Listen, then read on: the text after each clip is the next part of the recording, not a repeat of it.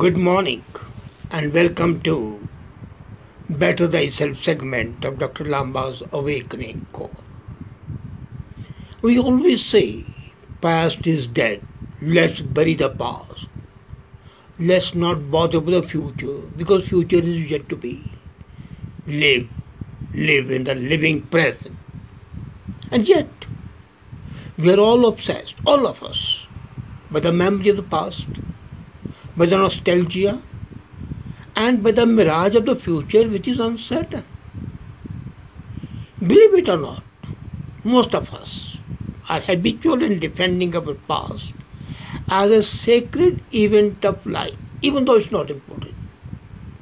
And usually, destiny is given all the credit for everything that had happened. Well, this was bound to be, this was destined, this is what the God wanted, and all that talk of the concept of destiny, which might be good, but is good only until it gets applied to our past. Because what is, even if it was destined, it happened and it's over. It's better to bury it fathoms deep so that it doesn't come to haunt us, good or bad. However, an emphasized reliance on this philosophy can be potentially disastrous. If you want to be a better person, a better performer, a better human being, then you have got to understand that the past is dead.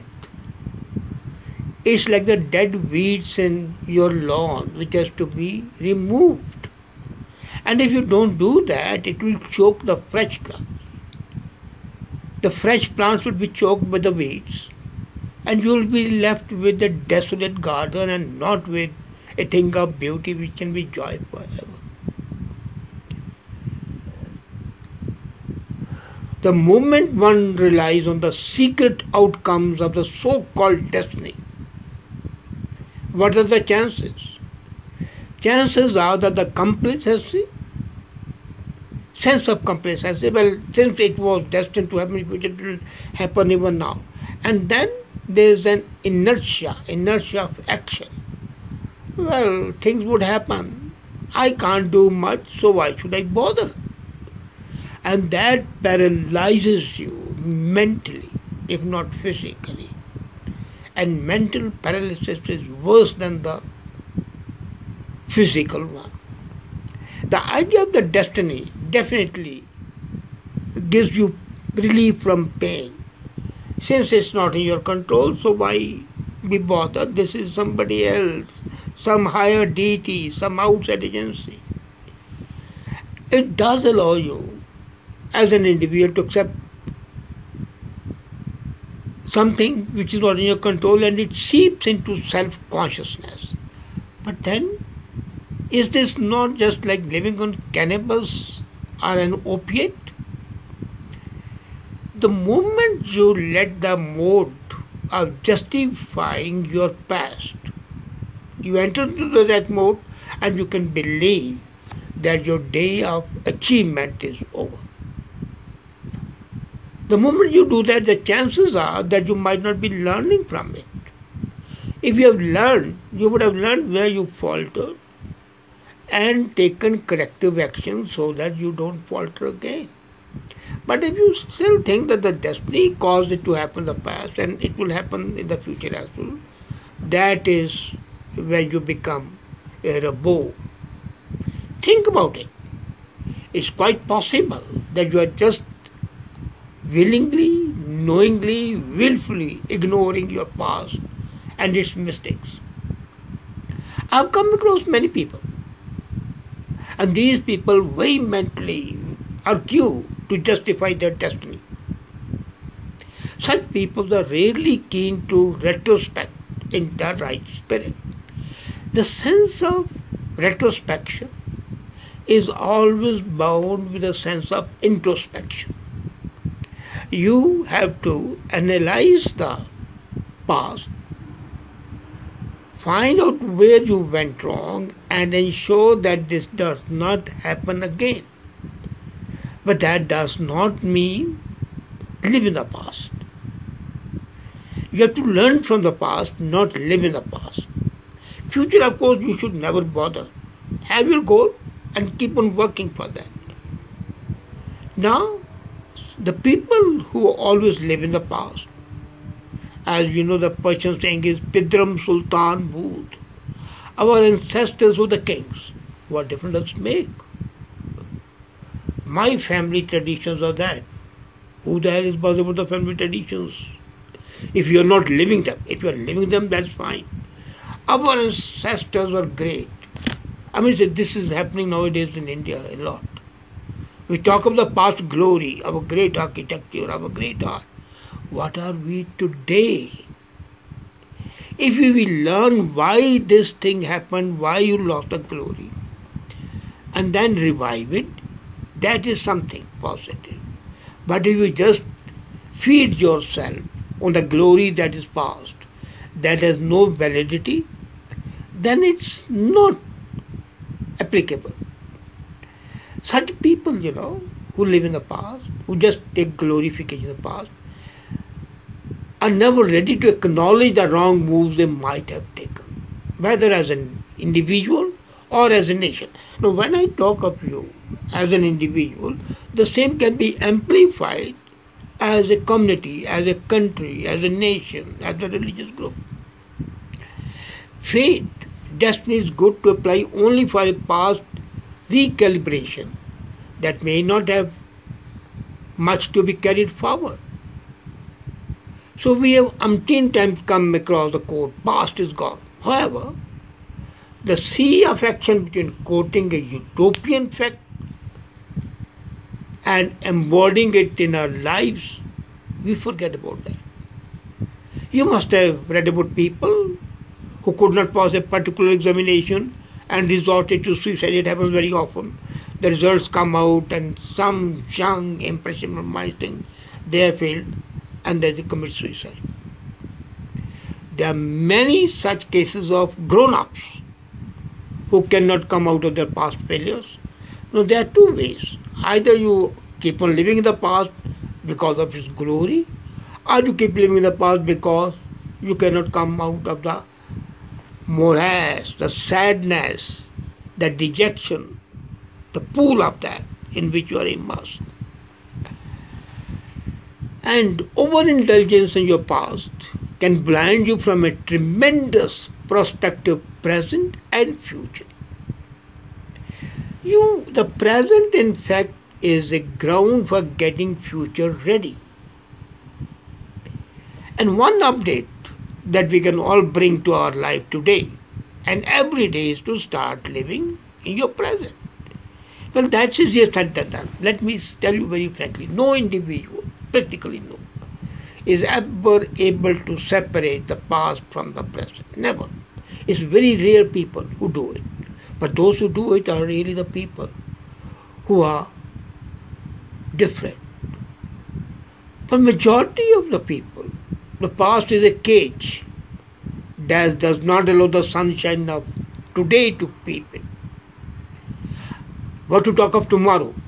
Tomorrow may be very bright, but still far distant. So you have got to break that cage, that cell. You have to come out of that jail of the past. Similarly, you have got to ensure that you are not lost in the desert of the future, because that's indeterminate. You have to do it. Now, how to do it? The best way to come out is to refuse your mind to accept the past. It has to be give me a couple of... It has to be willful action, deliberate action.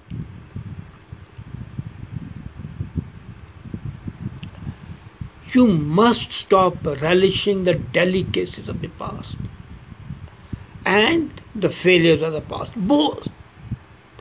From the failures you learn, and from the good things, okay, you enjoyed it, fine, get over. Now, if you want to create something new,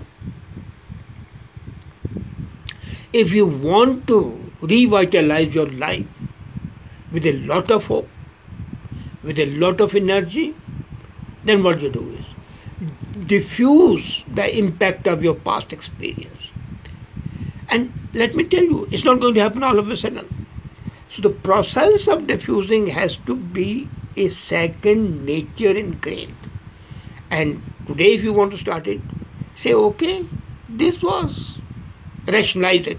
This was when I was a child, this was when I was a young man, I was a teenager, I was an adolescent, this was when I started my career, like that, Make it into groups and start forgetting them. Have you seen, in some families, some family members cannot breathe even freely in their present in many households. Every day the parents, the siblings, the relations remind, you did this thing in the past. So what? So every incident today is deemed to be an offshoot of something unfruitful from the past. You can't do it. You have never done it, so how can you do it? So that sort of a thing you have got to revolt against. And I'm calling on you to rebel. Because unless you rebel against the constraints, you will never be able to get rid of the chains that are binding you. So, you have to walk into the next moment without any negative vibration of the past. And the tragedy happens when the people get lost in the morbid extrapolations.